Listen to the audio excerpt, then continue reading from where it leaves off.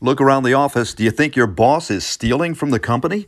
I'm Murray Feldman with the Feldman Report on WWJ News Radio 950.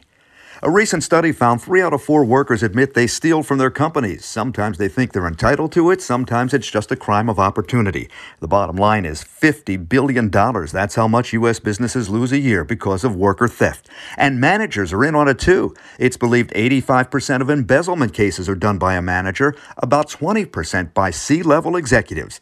Major accounting firms are now beefing up their auditing using digital technology to catch more of the crimes. Researchers using information compiled by the University of Michigan on health and retirement found when grown children are still living in the house, parents are working an average of 53 hours a week. But after the kids leave, the number eventually drops to under 40 hours. One theory, when the children leave, they're usually financially independent, and then the parents can financially relax a bit. With the Feldman Report, I'm Murray Feldman, WWJ, News Radio 950.